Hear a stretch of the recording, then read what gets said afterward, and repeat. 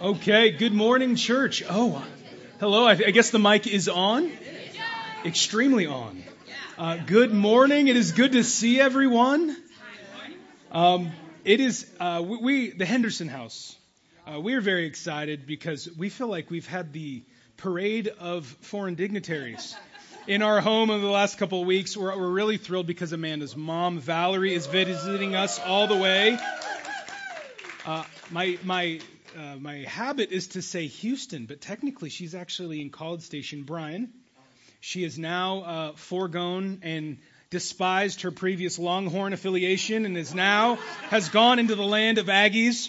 She married a professor of architecture there, so part of her heart's there, but part of her heart is always battling. And so if you don't know the Longhorn Aggie, kind of conflict, rivalry, bitter civil war. Yeah, depending on how you define it. But it is so amazing to have her with us. We're excited. The grandkids, they're also extremely excited. We are starting our kind of a series over the months of February and March. We're going to be. I've tried to figure out what's some cool name that we call this. Do we call it like bodybuilders, like building the body of Christ? No, that seems cheesy. And I was like, is it foundations of faith? Someone will inevitably come back and go, you missed one. I'm like, what? I'm like, okay, we should have gone 9 weeks. Great point. Yeah, that's right. So this really is, for many of us who have been around for a long time, you could call this first principles. You could call this foundations of faith. You could remember, hey, remember when I read this. You can call the next 8 weeks anything you want. But in what we're going to be doing, we've been talking about this inside the church, and if you're visiting with us, we're really glad to have you here. And we're having this time, this year, really 2024, we're kind of putting our hard hats on a little bit, and we're just doing some foundational work, man. We're getting back to basics. And we're thrilled about that. We're excited about that. And in the book of Isaiah, chapter 66, the last chapter.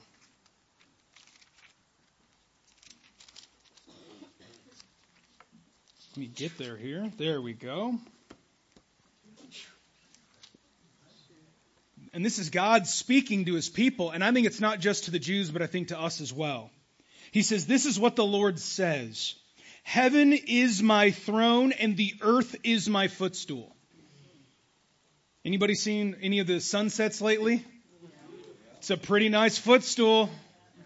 God goes, doesn't compare to where he lives and where we're going. That's an amazing picture. But he says, where is the house you will build for me?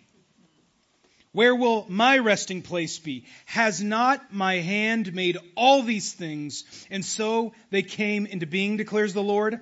This is the one I esteem. He who is humble and contrite in spirit and trembles at my word. And really today, I don't think there's a better place to start as we're talking about getting back to basics than we're going to be talking about the Word of God this morning.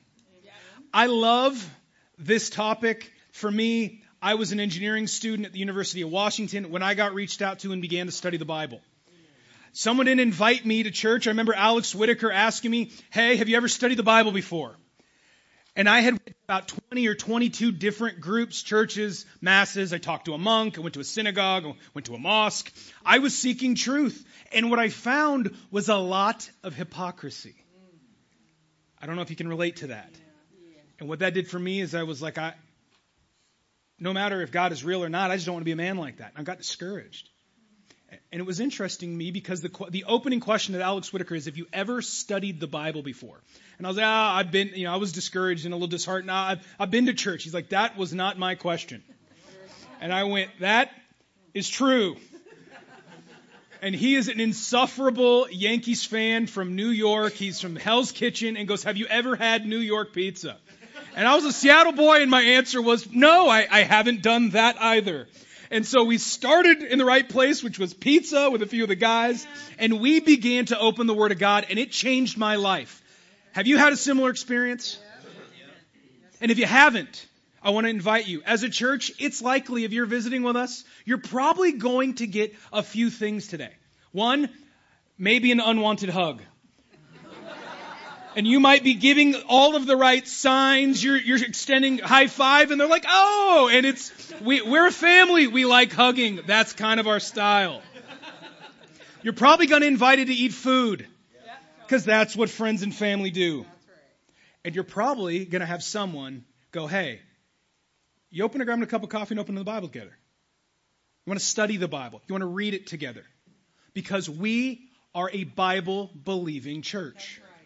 And we are striving desperately together to be a Bible-obeying church.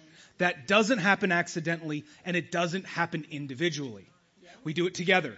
You'll never wake up one morning and go, oh my goodness, I'm exactly like Jesus. I just kind of put myself on cruise control, and bang, I haven't sinned in months. And then you talk to Mason, and he will inform you that is not the case. No, but I'll be honest. If we're not careful, we can start the race in a great way. But it doesn't mean you'll finish it in a great way, right? Yeah, anybody already abandoned ship on their New Year's resolutions? You're like, what's a New Year's resolution? Exactly. But what we want to talk about today is really to focus about the Word of God. Now, the last few months, many of you guys have kind of become accustomed a little bit. I like to do a bit more of an expository preaching. I like to grab a text, dig deep, rip it up, and the next few sermons really are going to be a little bit more topical. And I think some of us have grown up and kind of snub our nose. We're like sommeliers of fine preaching. We're like, oh, topical. That's so amateur. No. If we're not careful, what can happen is you can do a topical study of the Bible, and you can quote God in the way you want and kind of make him say what you want if you're not careful, right? That's the weakness or the limitation of picking and choosing verses and not reading in context. And it's a fair criticism. It's a fair concern. But when we're respectful, when we're cautious, and when we're real seekers, what we find is that as we scour the Scripture over the 1,500 years that were written, in 3 different languages, on multiple continents, multiple men, women involved in this beautiful story, over 400 prophecies that are coming together in Christ. If it's not written by God, it certainly wasn't written by a man. And as we read the Scripture, if we pursue it and we dig in, what we find is that there's these threads of topics throughout the Scriptures, and they teach us about God's character, and they teach us about our relationship with Him. And we're going to do some of those. What we feel like, if there's a few rocks that got to get in the jar, that's what we're going to talk about. Is it the whole buffet? No.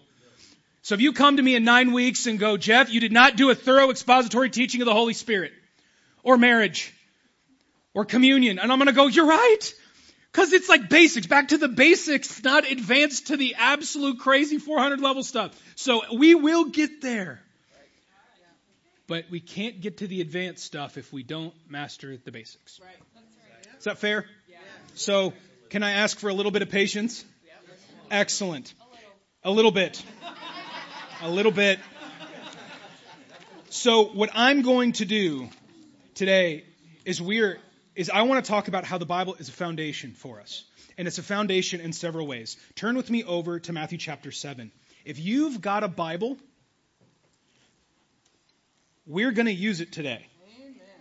If you have a journal, I would highly recommend you using it. Because if you don't turn quickly, you may find that we're moving on to scriptures, because I am going to give us a lot of scripture in the hopes that you go back and be a Berean, who we're going to talk about here by the end of the sermon, and that you don't just listen to what I say, agree with it, and get inspired by Natalie's great her singing today. She had a little bit more swag this morning. They've been like getting out of their comfort zone. They did a great job this morning. And I'm going to encourage you to be a little bit like Natalie. You got to go home and get out of your comfort zone, open your Bible, and you do the other half of the sermon. Go home, smile, sing to yourself, inspire yourself with your singing. No, that's not something I'll be doing. That's why. Matthew chapter 7, we there? All right, church, let's roll. We're getting into this. Matthew chapter 7. We're going to talk about, the first thing is that the Bible is a foundation for our lives. In Matthew chapter 7, as Jesus is finishing up the Sermon on the Mount, He says in verse 21. Now, if you're wondering, if you're here today only looking for the nice hallmark, super encouraging, sappy religious verses, we're going to read a few that might be a little bit of a cold shower. But a lot of them are going to be red lettered and straight from Jesus. A little bit like this one. Verse 21. Jesus says, "Not everyone who says to me, 'Lord, Lord,' will enter the kingdom of heaven, but only he who does the will of my Father who is in heaven. Many will say to me on that day," so on a judgment day, "Lord, Lord, did we not prophesy in your name, and in your name drive out demons and perform many miracles? Then I will tell them plainly, I never knew you. Away from me, you evildoers. Therefore, everyone who hears these words of mine and puts them into practice is like a wise man who built his house on the rock. The rain came down, the streams rose, the winds blew and beat against that house, yet it did not fall, because it had its foundations on the rock. But everyone who hears these words of mine and does not put them into practice is like a foolish man who built his house on sand. The rain came down, the streams rose, the winds blew and beat against that house, and it fell with a great crash. And when Jesus had finished saying these things, the crowds were amazed at his teaching, because he taught as one who had authority and not as their teachers of the law." The Bible, Jesus' words, they're meant to be a foundation of our life.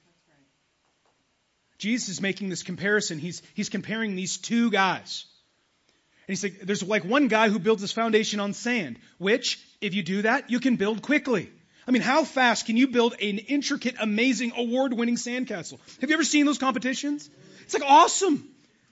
I have never been able to duplicate any one of those I've found. Mine is like, it's just like a mound. It looks like an anthill. Like I don't have the inspiration. But you can build quickly. You can build intricately. It can look amazing and impressive. In one big wave, and boom, it's all gone.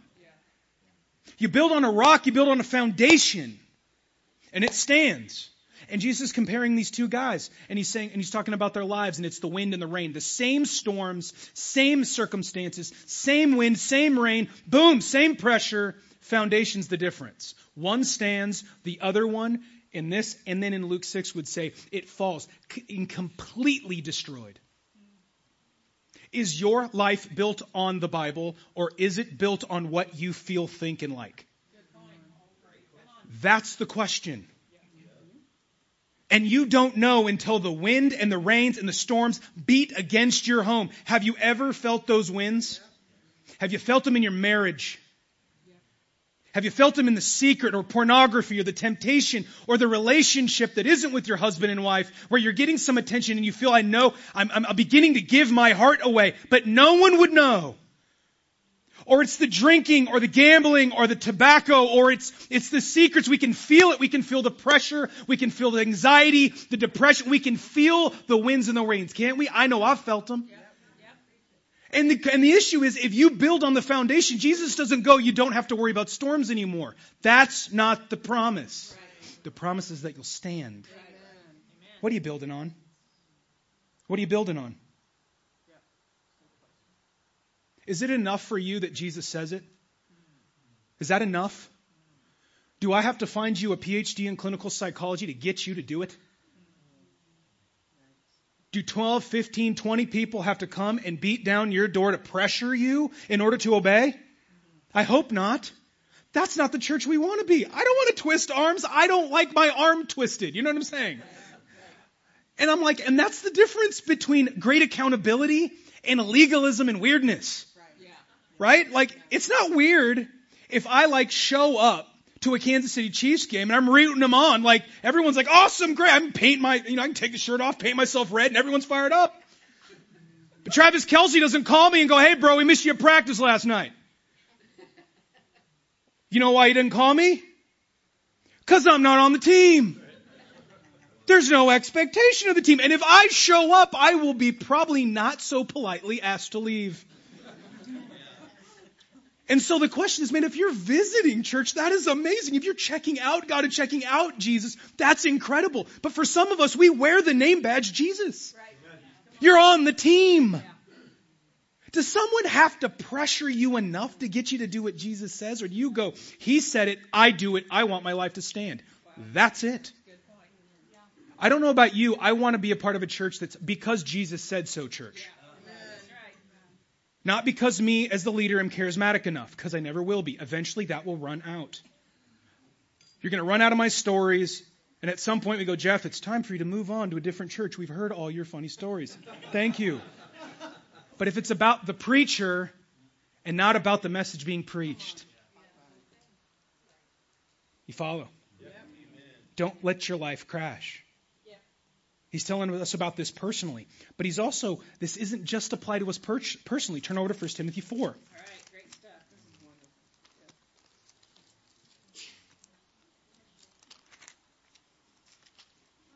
For some reason, my fingers, maybe it's Satan, I'm not able to grab the pages. I turn 100 pages or one at a time. I don't know if you've ever had that with your Bible. You're like, oh, I went for Zechariah. No, like, get back. Yeah. 1 Timothy chapter 4. This is Paul now writing towards the end of his life and the end of his ministry, and he's writing to Timothy. And he says this to him, and almost certainly by this point, Timothy is leading, according to church history and what we know, he's almost certainly leading the church in Ephesus, which at that point was one of the largest cities and probably one of the largest Christian congregations during this time. It was a multicultural city. It was huge. And you also had an enormous amount of sin, including temple prostitution right down the road. You had an enormous amount of culture beating on it. And here's what's amazing that he tells him in 1 Timothy 4. He says, command and teach these things. I'm sorry, 1 Timothy chapter 4. Verse 13. I knew exactly where I was at. I can't believe you guys didn't read my mind. Thanks for checking the work. Man, you guys are Bereans. You guys are so amazing. I think Natalie said that. She was feeling confident this morning. I think she was like, what verse, bro? No, that was my wife. I'm sorry. That's not true. Verse 13. Until I come, devote yourself to the public reading of Scripture, to preaching and to teaching. Do not neglect your gift, which was given you through a prophetic message when the body of elders laid their hands on you. Be diligent in these matters. Give yourself wholly to them, so that everyone may see your progress. Watch your life and doctrine closely. Persevere in them, because if you do, you will save both yourself and your hearers. And it's amazing because so many times we love reading this last verse 16 about watch your life and doctrine closely, right? And that's true. That certainly is a singular you in your life, without a doubt. But what's amazing about this is that Paul is actually training a preacher, a church leader, and going, this is what you do in the church.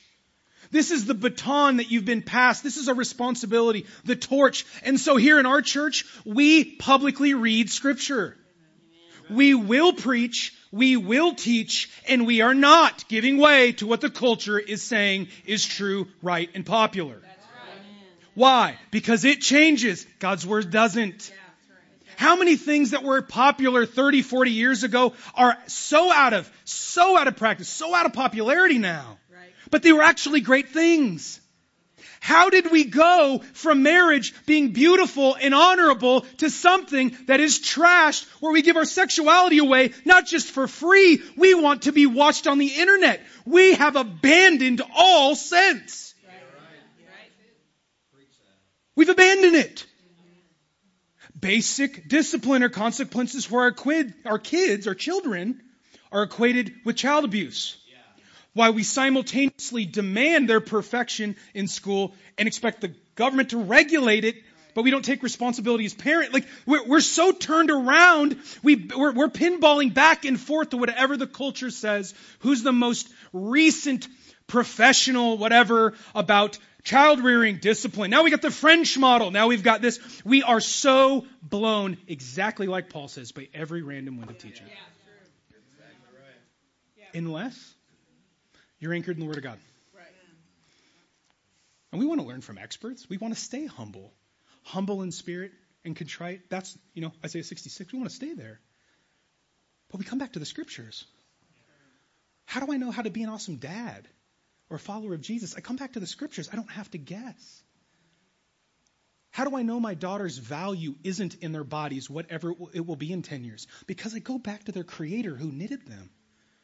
How do I know what's true and right? How do I know how I get to heaven? I go back to the creator. I go back to the one who made truth. And my question is that the kind of church you want? There's a genuine concern for me that I actually think some of us in here want to be lukewarm. We want it more culturally sensitive and right. We want it less gospel and more what's accepted outside of the church.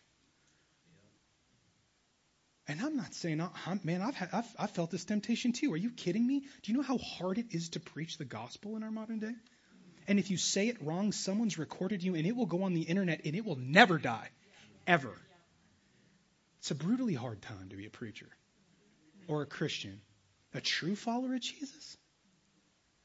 But I don't think it could ever be more important. Do you want a church like this? Do you still want one like this? Because we've got to fight for this together. Right. Not fight one another. Right. Fight together against Satan, who I think is trying to strangle out the truth of the gospel. Right. I love this. He goes, watch your life and doctrine closely. It's an interesting question to think about. What do you think is more important? What you do or what you believe? It's an interesting mental exercise, isn't it? But I was thinking about this. I mean, if you see Eric Kraft in the next few weeks, just give him a cup of coffee and a hug. So there is this huge 777. Maybe hug his daughter. Maybe just console her. He doesn't like coffee. Well, there's the problem. Help him. Help the brother out. A Diet Mountain Dew. Oh, we've got work to do. All right. Well, don't worry. See, thankfully that's not in the scriptures. Fruit of the vine is, however. Anyway. That's a whole nother sermon. And I thought about this. They're doing this massive retrofit project with the 777s down. And so they have brought in mechanics from all over the U.S. and they're taking these 777s and essentially nose to tail, they're running them through and completely upgrading them. I think for one of the major airlines, I don't know if I can say it out loud without being killed. Don't kill me, Eric. And I was like, man, could you imagine the boss rolling up? And Eric's like, oh, we got your 777 here. Would you prefer the left wing or the right wing stay on? You're like, is there an option C? Right? I mean, I don't care how awesome the left wing is. We need both the wings, do we not? And if not, I refuse to participate. Do you know what I'm saying? You go, well, man, that's pretty entitled. You just demand perfection from everything, don't you? Both wings attached fully. Next, you're going to tell me you want the windows sealed. You're like, well, yeah, all that sounds good. Because without both wings, this thing doesn't get off the ground. And for some of us, we go, hey, Jeff, I don't read my Bible because I'm a pretty good person. And I go, you sure about that? God knows my heart. He knows my intention. I know you rarely see me at church, but God knows my intention. I know I never give contribution. I'm massively in debt. I'll buy all the iPhones I want, but God knows my intention. I know I don't ever share my faith, but I believe in the gospel. You know what I mean? I believe in the idea of evangelizing the world. And these are things I've said. Have you said them too? And I go, I don't know my heart nearly as well as I think. And the truth of it is, it doesn't matter what I think. I'm not the judge. For me or for you. That's why we open the scriptures and figure out, man, where do we find true doctrine? We find it from the gospel. We find it from the author of truth. Not the culture, not each other, not our families, not our hearts and our emotions. We got to come back to an open Bible. Does that make sense, family? That's an uncomfortable thing to say out loud and hear out loud, isn't it? I'm wondering if this is the convicting sound of silence. And I say this we do this together. There is music, isn't there, playing? Is there music being played somewhere? I'm hearing it. I don't know. You guys hearing this? If not, I'm hearing things. I'm like, am I hallucinating? I might be. But for us as a church family, we got to make the decision. We're going to go back to this. We're going to preach and teach as a church. This is true as a foundation of our lives personally, but it's got to be true for us as a church. And so that means the things we expect of ourselves, the things that we expect of one another, the things we think are normal. What is normal Christianity? That we go back to the Bible to figure that out. That you and me, we're not going to create these ideas in our heads. Does that make sense? Do you agree with that? Because that's what we've got to decide to be. Because if not, then at some point, you got to wonder which God we're actually following. Does that make sense? We all together on that? And if you're like, Jeff, wow, you're really getting this. You know, I'm preaching, the first person I'm preaching to is the guy in the mirror. You know how hard it was to write this sermon this week? What do I say? I'm like, I'm convicted. But it's important. We come back. We check our work. We come back to scriptures as individuals and as a church. We might find some difficult things. But because it's God and because he shows us the truth, he also shows us the way to obey and he shows us the way home. Yeah. There's hope with that. Yeah. But we will never solve a problem that we will not face. It's also, so it's not just the foundation of our life as individuals and as a community. It's also the foundation of our faith and our salvation. Turn over to John chapter 12. How we doing, family? I noticed we were a bit quieter after that point than usual. Huh? And if you wrestle with any of the things I'm talking about, join the club. So did I. Sometimes so do I. And we're going to repent and change together. Somebody's like, Jeff, wow.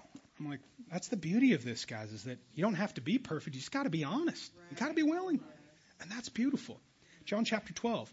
It's the foundation of our faith and our salvation. Check this out in John chapter 12 in verse 47. At the end of an interesting conversation that's happening here. And we'll back it up to give us a little bit of context here. So in verse 42, we'll start. It says, at the same time, many even among the leaders believed in him. Leaders, and talking about the leaders of Israel. And he says, but because of the Pharisees, they would not confess their faith for fear they would be put out of the synagogue. For they loved praise from men more than praise from God. Not the point, but a convicting line nonetheless. It says, then Jesus cried out, when a man believes in me, he does not believe in me only, but in the one who sent me. When he looks at me, he sees the one who sent me. I have come into the world as a light, so that no one who believes in me should stay in darkness. Now, look at this. This is amazing to me. He says, as for the person who hears my words but does not keep them or obey them or abide in them, depending on your translation, I do not judge him. For I did not come to judge the world, but to save it. There is a judge for the one who rejects me and does not accept my words. That very word which I spoke will condemn him at the last day. For I did not speak on my own accord, but the Father who sent me commanded me what to say and how to say it. I know that his command leads to eternal life. So whatever I say is just what the Father has told me to say. And it's interesting because as Jesus, man, people are wrestling with being put out of the synagogue. It's the leaders of the kingdom of Israel, the Pharisees, the teachers. I mean, there's an enormous amount of authority. And not to mention, this is at the center of their family and community life. There's a lot at stake here if you want to put your faith in Jesus. There's a lot there. And they're like, man, I'm afraid. Man, I don't know about you. I felt that. Yeah. Pressure from people, rejection, fear. I mean, man, that seems fine enough. But Jesus goes, what's really amazing, and this is also why we have to be careful that we don't stop and just read what we want to read, because I love it. Jesus goes, for I did not come to judge, but to save the world. And all of us go, amen. Let's put that on a bumper sticker and not keep reading. Right? Because I kind of like that part, right? I'm like, but Jesus is saying present tense. I didn't come this time to judge. But that doesn't mean there isn't going to be a judge. And here's the thing. I love this. Anybody who's ever taken a class at any time of their life, what is the number one most asked question of any student, any generation, in any location on the planet? Is this on the test? That's exactly right. Is that not the question? That's always the question. Is this on the test? That's like the universal power off switch for like, oh, I don't need to listen to this. I'm good. And I don't know about you. Have you ever asked like, Jesus, what's like going to be on the exam, man? Anybody ever felt insecure of like, I just hope to make it in? Yeah. 1 John 5 says, these things have been written so that you may know you have eternal life. This is one of my massive problems with Calvinism. We don't have to guess. We're not winging it. But God goes, no, I'm going to show you. In fact, he goes, it's not. It's the guy who rejects my words. The words are going to come back. You want to know what's on the most important exam you will ever take in the existence of humankind. I love this. Jesus goes, here it is, baby. You don't got to be smart. You just got to read. I am so grateful for that. And I remember, I'm sure all of you guys can relate to this, taking differential equations in university. Oh, DiffyQ, love it. Yeah, all the engineers are like, oh, that's why I have acid reflux from that class, right? Not the most beautiful, quarter of my college experience, but had a great instructor. Actually, was a TA. Gal was from India, brilliant, amazing, beautiful, she was incredible TA. Not all TAs are created equal. She was amazing. And I remember the first day when we walked in to differential equations, which you don't know anything, by the way. You don't know what you're going to get taught. And she handed everyone an exam. 4 questions. 2 on the front, 2 on the back. You look at it and you go, looks easy. She goes, you've got 53 minutes till the class is done. And we're like, heard? What's this? She goes, that's the final exam. We're all like, it's about like that 60 seconds of like, oh, this is like high school math. And she's like, I'm not kidding you. Go. I mean, if you've scored a few points because you were an overachiever, right? And like decided to study before class or whatever. No one knew what they were doing. Everybody bombed. She's like, keep it. You're going to receive one of those in 10 weeks. That is the final exam. Know what's on it. You will ace it. Wow. And you know what most of the class started doing? No way. No way. It's ridiculous. She's lying. Of course she's lying. And you better believe, in 10 weeks, we showed back up. I was not one of those people, by the way. I was like, I'll take you at your word. She's, yes, ma'am. Let's get going.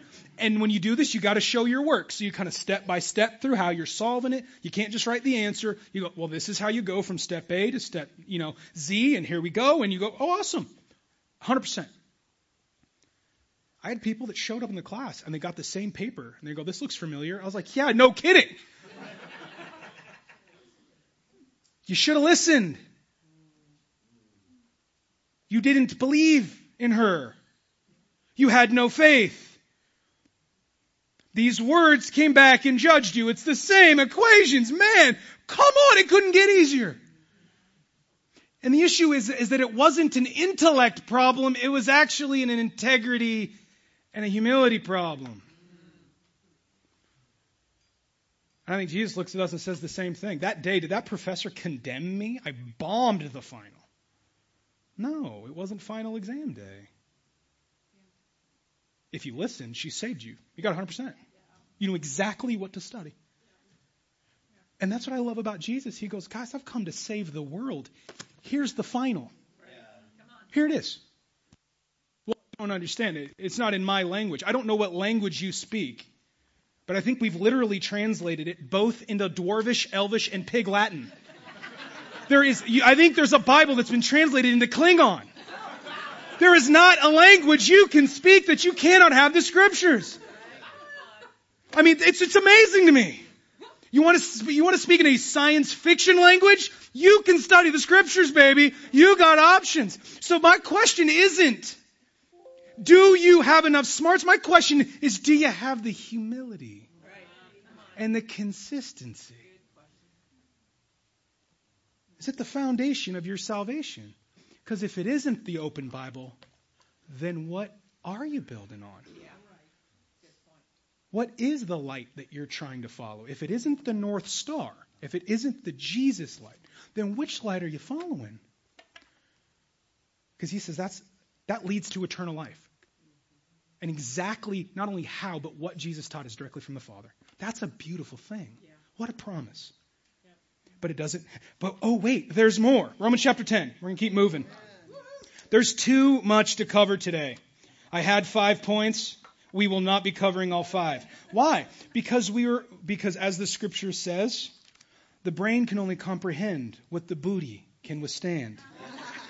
I don't know if you've read that scripture. Yeah, that's right. Yeah, First Opinions, chapter 41. Yeah. Some things are opinions, but there is some wisdom there. Fair enough. And the whole church is like, amen, unashamedly. And, all right, amen. I don't have to preach in Portuguese anymore. Do you know how awesome this is? I've had so much to say. Romans chapter 10, verse 17.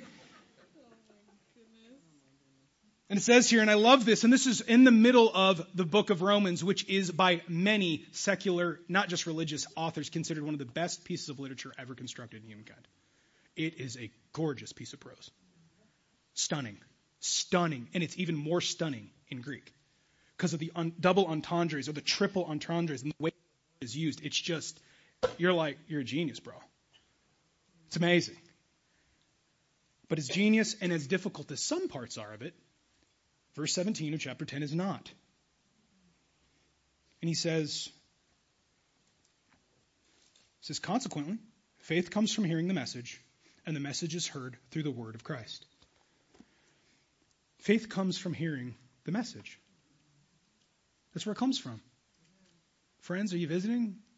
Are you around? You coming back to church? You feeling weak? Feeling like, Jeff, I feel like I've wandered, man. I don't know if I'm in the faith. Paul says, test yourself to find out if you're even in the faith, writing to churches. Well, no one should ever question their own salvation. Well, I don't read that in the scriptures. Actually, I see the opposite of, no, test yourself. Like, make sure you're in it, man. Don't guess. Don't wing this. It's like a good husband, when somebody walks up and goes, how are you guys doing? What does the husband do? How are we doing, honey? I'm like, that's wise. That guy's been around the block a few times, hasn't he?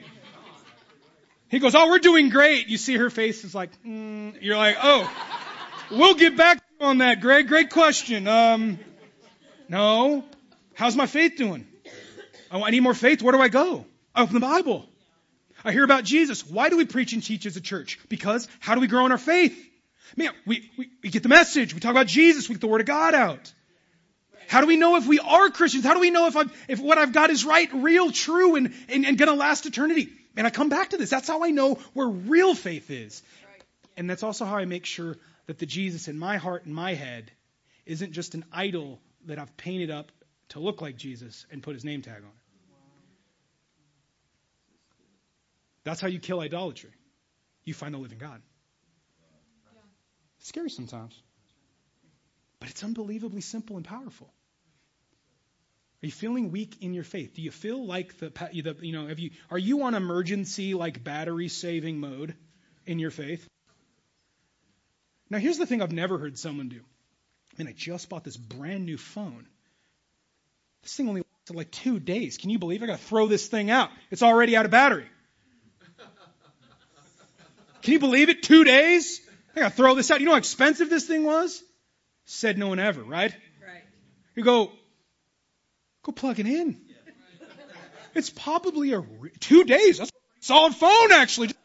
Good job, bro. Just you know where the cord goes, right? Like plug it on. And you're like, oh well, I've got a foreign plug. It doesn't fit into the walls here. For like $5.99 and 18 hours of Amazon Prime, you too can plug your phone in. You can buy a phone from anywhere on the planet and it'll work. Anywhere. Are you low on faith? Dude, plug in. Right. Don't throw yourself in the trash. Right. Don't hit the door. Don't blame the church. Yeah. Get plugged in. Yeah. Plug in. Yeah. That's how we do it. Yeah. Man, there's so many points here. The last thing I'll talk about, because it's an in order. It's the foundations of our emotions and our decisions. Turn with me over to Mark chapter 7. Great stuff. Mark chapter 7. And the goal as we teach through some of these Bible studies is not to necessarily thoroughly cover every passage. There are at least 20 other verses I wanted to talk about today, or at least study out. And in a personal Bible study, we might take a bit more time and walk through it. That's the point. A personal Bible study is meant to, in some of these, a Bible study or these basic principles, some of us are just fundamentally against all formal Bible studies of all sort. We need to be organically led by the Spirit. Like, isn't God a God of order and not chaos? I mean, there's entire chapters in Corinthians about not worshiping chaotically. Right. But that aside, when we think about this, they're meant to be like if you go to Macy's or if you go to Nordstrom, you're going to a friend's wedding, you go and you buy a suit if you're a guy, right? I mean, you want to look nice. But what's the chance that suit off the rack will fit me? There's like a negative 49% chance. I mean, it's like impossible, right? Because why? Because I'm 5'5" and I'm a power lifter and I put on pants, and if they fit me in the waist, then the legs are like, I'm like, oh, that's nice. It's a cute look if you're into like spandex at a wedding or whatever. I'm like, this is not working. And if you want to bend over, you're like, I did the splits in 4th grade for our talent show, and I've never done it again in public because people still grab me like 20 years later. I remember that time, Mrs. Wyman's class, where you split your pants when you did the splits. I was like, never, no one's ever let it down. So that's why I like slightly looser pants. It's like post-traumatic split disorder, whatever. So that's me. But then if I buy something that fits me in the legs, it's like an upside-down parachute. What do you do with it?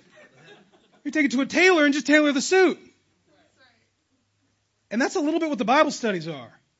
Some of us in our faith and our past are built a little bit like me. We do a little bit more tailoring. Sometimes they completely reconstruct the pants for you. Some of us have had trauma, questions, backgrounds. And we go, yeah, we're not doing a normal Bible study about the Word of God. Let's dig in and address your questions and deep dive, because God can handle your questions. He can handle your sin. He can handle your past. He can handle your secrets, your shame, your weakness and limitations. He can handle it all. He's already known before you did and still picked you. That's beautiful. But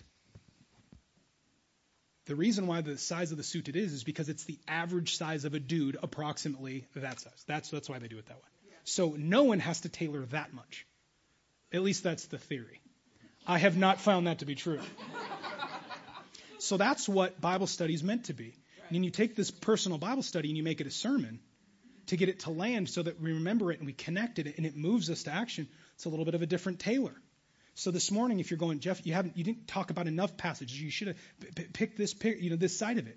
Go back and study it. Share with each other. And if you're coming to church, this is the first time, or you're coming back, grab the person who brought you. Grab a friend or grab someone that's nodding or like, giving feedback. You're like, they look like they've been around a while. Grab them and go, can we do that thing? Can we sit down and start reading the Bible? I need to get my faith back here. Right. It'll change your life. Yep. But in Mark chapter 7, the foundation of our emotions and our decisions, there's this unbelievable story. This is where we're going to end. In Mark chapter 7 and verse 1, we'll pick it up. It says, the Pharisees and some teachers of the law who had come from Jerusalem gathered around Jesus and saw some of his disciples eating food with hands that were unclean, and that is unwashed. The Pharisees and all the Jews do not eat unless they give their hands a ceremonial washing, holding to the tradition of the elders. And when they come from the marketplace, they do not eat unless they wash.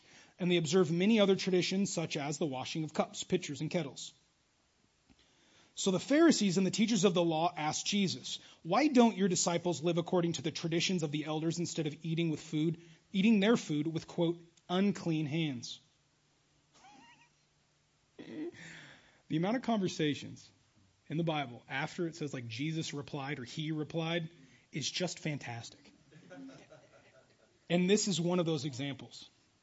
And I don't know how you I just like picture it in your mind. Like, how does the face, I know the faces I make at my kids when they start like acting up.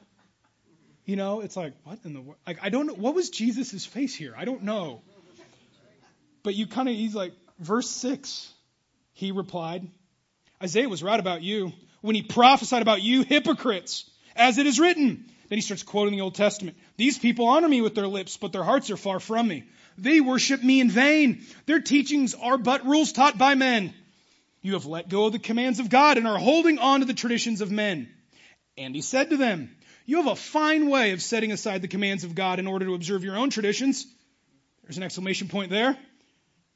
For Moses said, honor your father and your mother, and anyone who curses his father and mother must be put to death. But you say that if a man says to his father and mother, whatever help you might have received from me is korban, that is a gift devoted to God, then you will no longer let him do anything for his father and mother. Thus you nullify the word of God by your traditions that you have handed down, and you do many things like that. This is wild. Where are they at? Right? At this point, to even have this conversations about hand washing. They're in Gennesaret, and the Pharisees walked from Jerusalem. That is like walking from here to Emporia to have a talk about hand washing. How committed do you got to be to walk? It's like, I'm going to walk to Salina and chat with Laura. Hey, I heard you haven't been washing your hands before dinner. You're like, what is the deal with hand washing, bro? That's a lot of commitment for this talk. And what he's saying, and what we see is these Pharisees at this point, the Pharisees in line of about almost 200 years before, it's about 170 years prior to this. What you see is that this Pharisee movement began as this countercultural revolution. And actually, if you remember, Bruno last week talked a little bit about it as well. That the Pharisees started as this group of people, much like our history of churches, the Restoration movement, where they said, let's just get back. Can we push back against the culture a little bit and just restore God's word in our life again? Can we just do that? And that's where the Pharisees began. And it was this counter-cultural, counter-Greek, counter-hypersexuality, everything is right, thousands of gods, do what you want. Does this sound familiar? Yeah. Oh, we're super woke. We're super progressive here in our culture. No one's ever been like America. There's nothing new under the sun. Nothing. And they said, can we just get back to Bible, please? Can we do that? And that's where the Pharisees began. Fast forward just under 200 years later. And they've created commentaries about the word, that they now have created commentaries about the commentaries. You got the Talmud and the Midrash, and now you see them rolling, full-blown rolling and walking 80 miles to have a talk with the Son of God of why don't you and your guys do what the traditions say. These guys were invested in this, weren't they not? They were serious about this stuff. It started good. Started Bible. Then it became cultural. Then it became racial. And then you start to see that the traditional, the beliefs of being a Jew and being clean started to bleed in how we treat the Gentiles in the market. I'm not even going to let their dust get into my food. I'm going to go home and wash everything, including my meat. Fascinating, isn't it? It was a big deal. It was defining. It was deep. It was real. But Jesus turns the corner and gets to the real issues, actually, as he almost always does.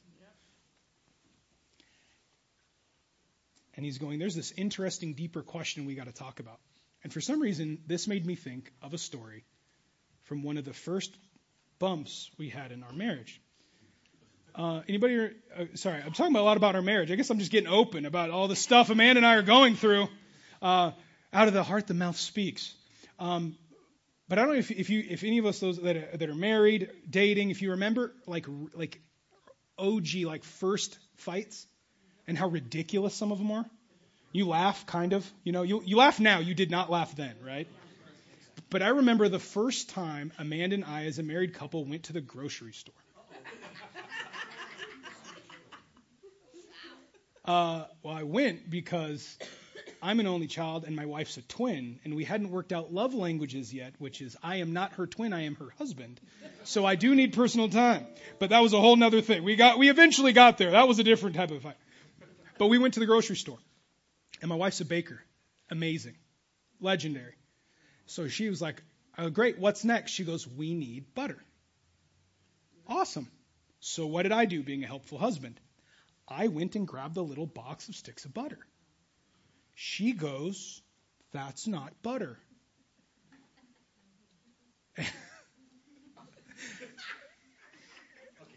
And there's been a lot of training since that day. And there's this time when you're kind of wrestling with, facts don't care about your feelings. That's a reasonable statement, but man, it's got consequences, baby. And I was like, and I had no idea what to say. And I'm like, yeah, it's butter. It says so right here. She goes, no, that's margarine. So I'm trying to scramble in my head with every ounce of mental energy. And I go, well, what's butter? And she grabbed a tub, a plastic tub. Like one of those things that if you let it set out on your counter for a few hours, it turns into gasoline. It's one of those, you know what I'm saying? And she goes, that's butter. And I was like, baby, it's not. It's not. And you see this, like, in her eyes, there was this distress of like, what are you talking? She's like, of course it's butter.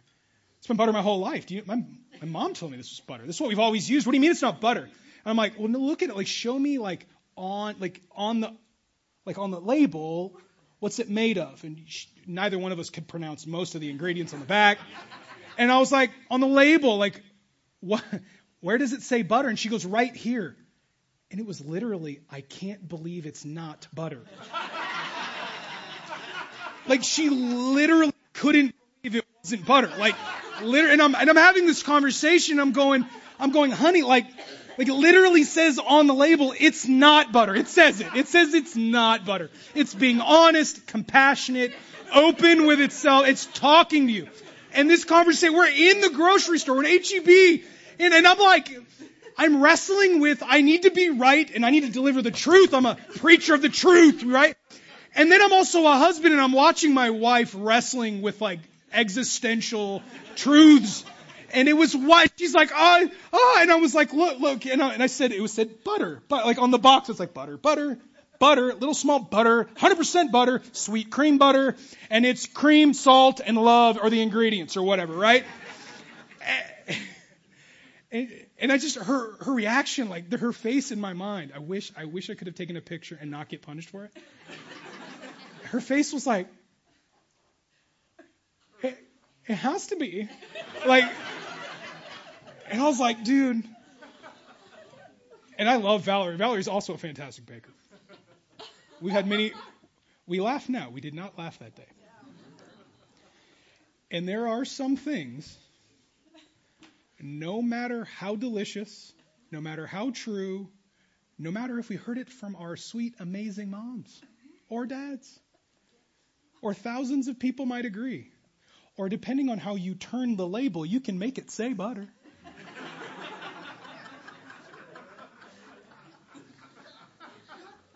And I think there's this dangerous warning for all of us. I think some of us like to turn our label just enough to make it say what we want.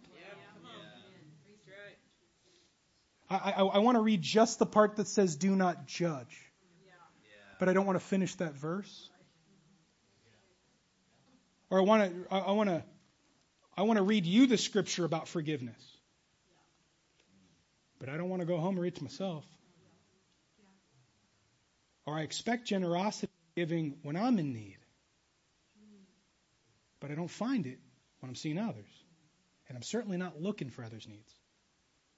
I love how gentle, honest, and patient that the preacher is when I'm the lost sheep. But do not ask me to be a part of going out there and fighting off wolves to save other ones. I've read the Bible. God knows my heart. So I don't need to know his Bible. And what happens is he goes, guys, what you've done is you've begun to trade, Pharisees. You are putting down God's commands and picking up traditions. Right.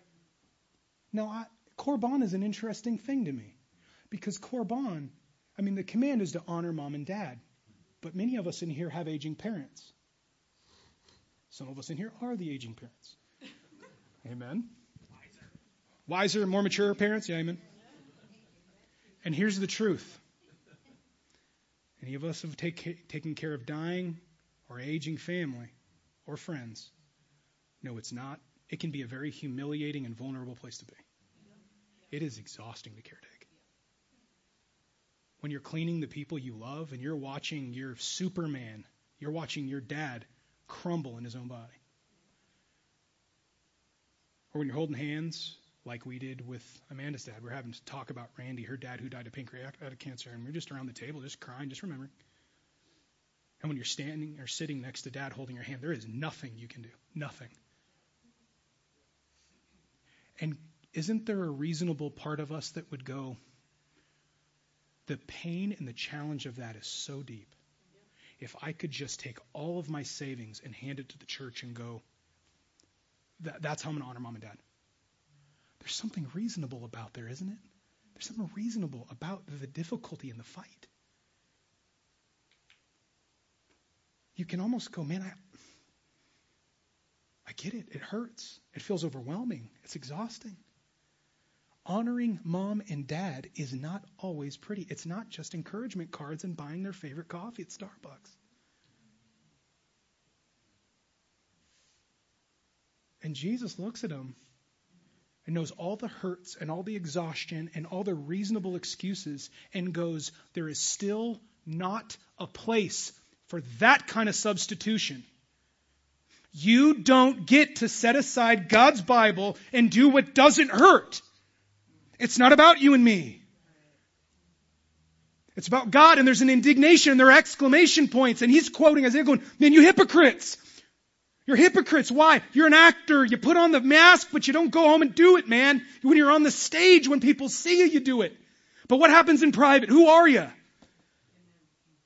And God's a God that gets down and gets dirty with us, and he cleans us up in the most terrible, humiliating places. That is the heart of our Lord. That is literally what Paul is writing in Philippians about. He humbled himself a slave, a servant, and humbled himself to death for you and me. That's Jesus.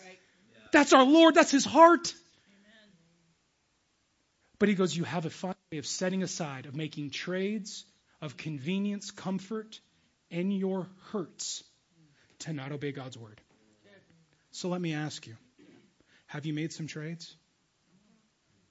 Have you been hurt by obeying in the past and no longer are willing to? That cross, I've been there, I don't do it again. Thank you. Why are you pressuring me?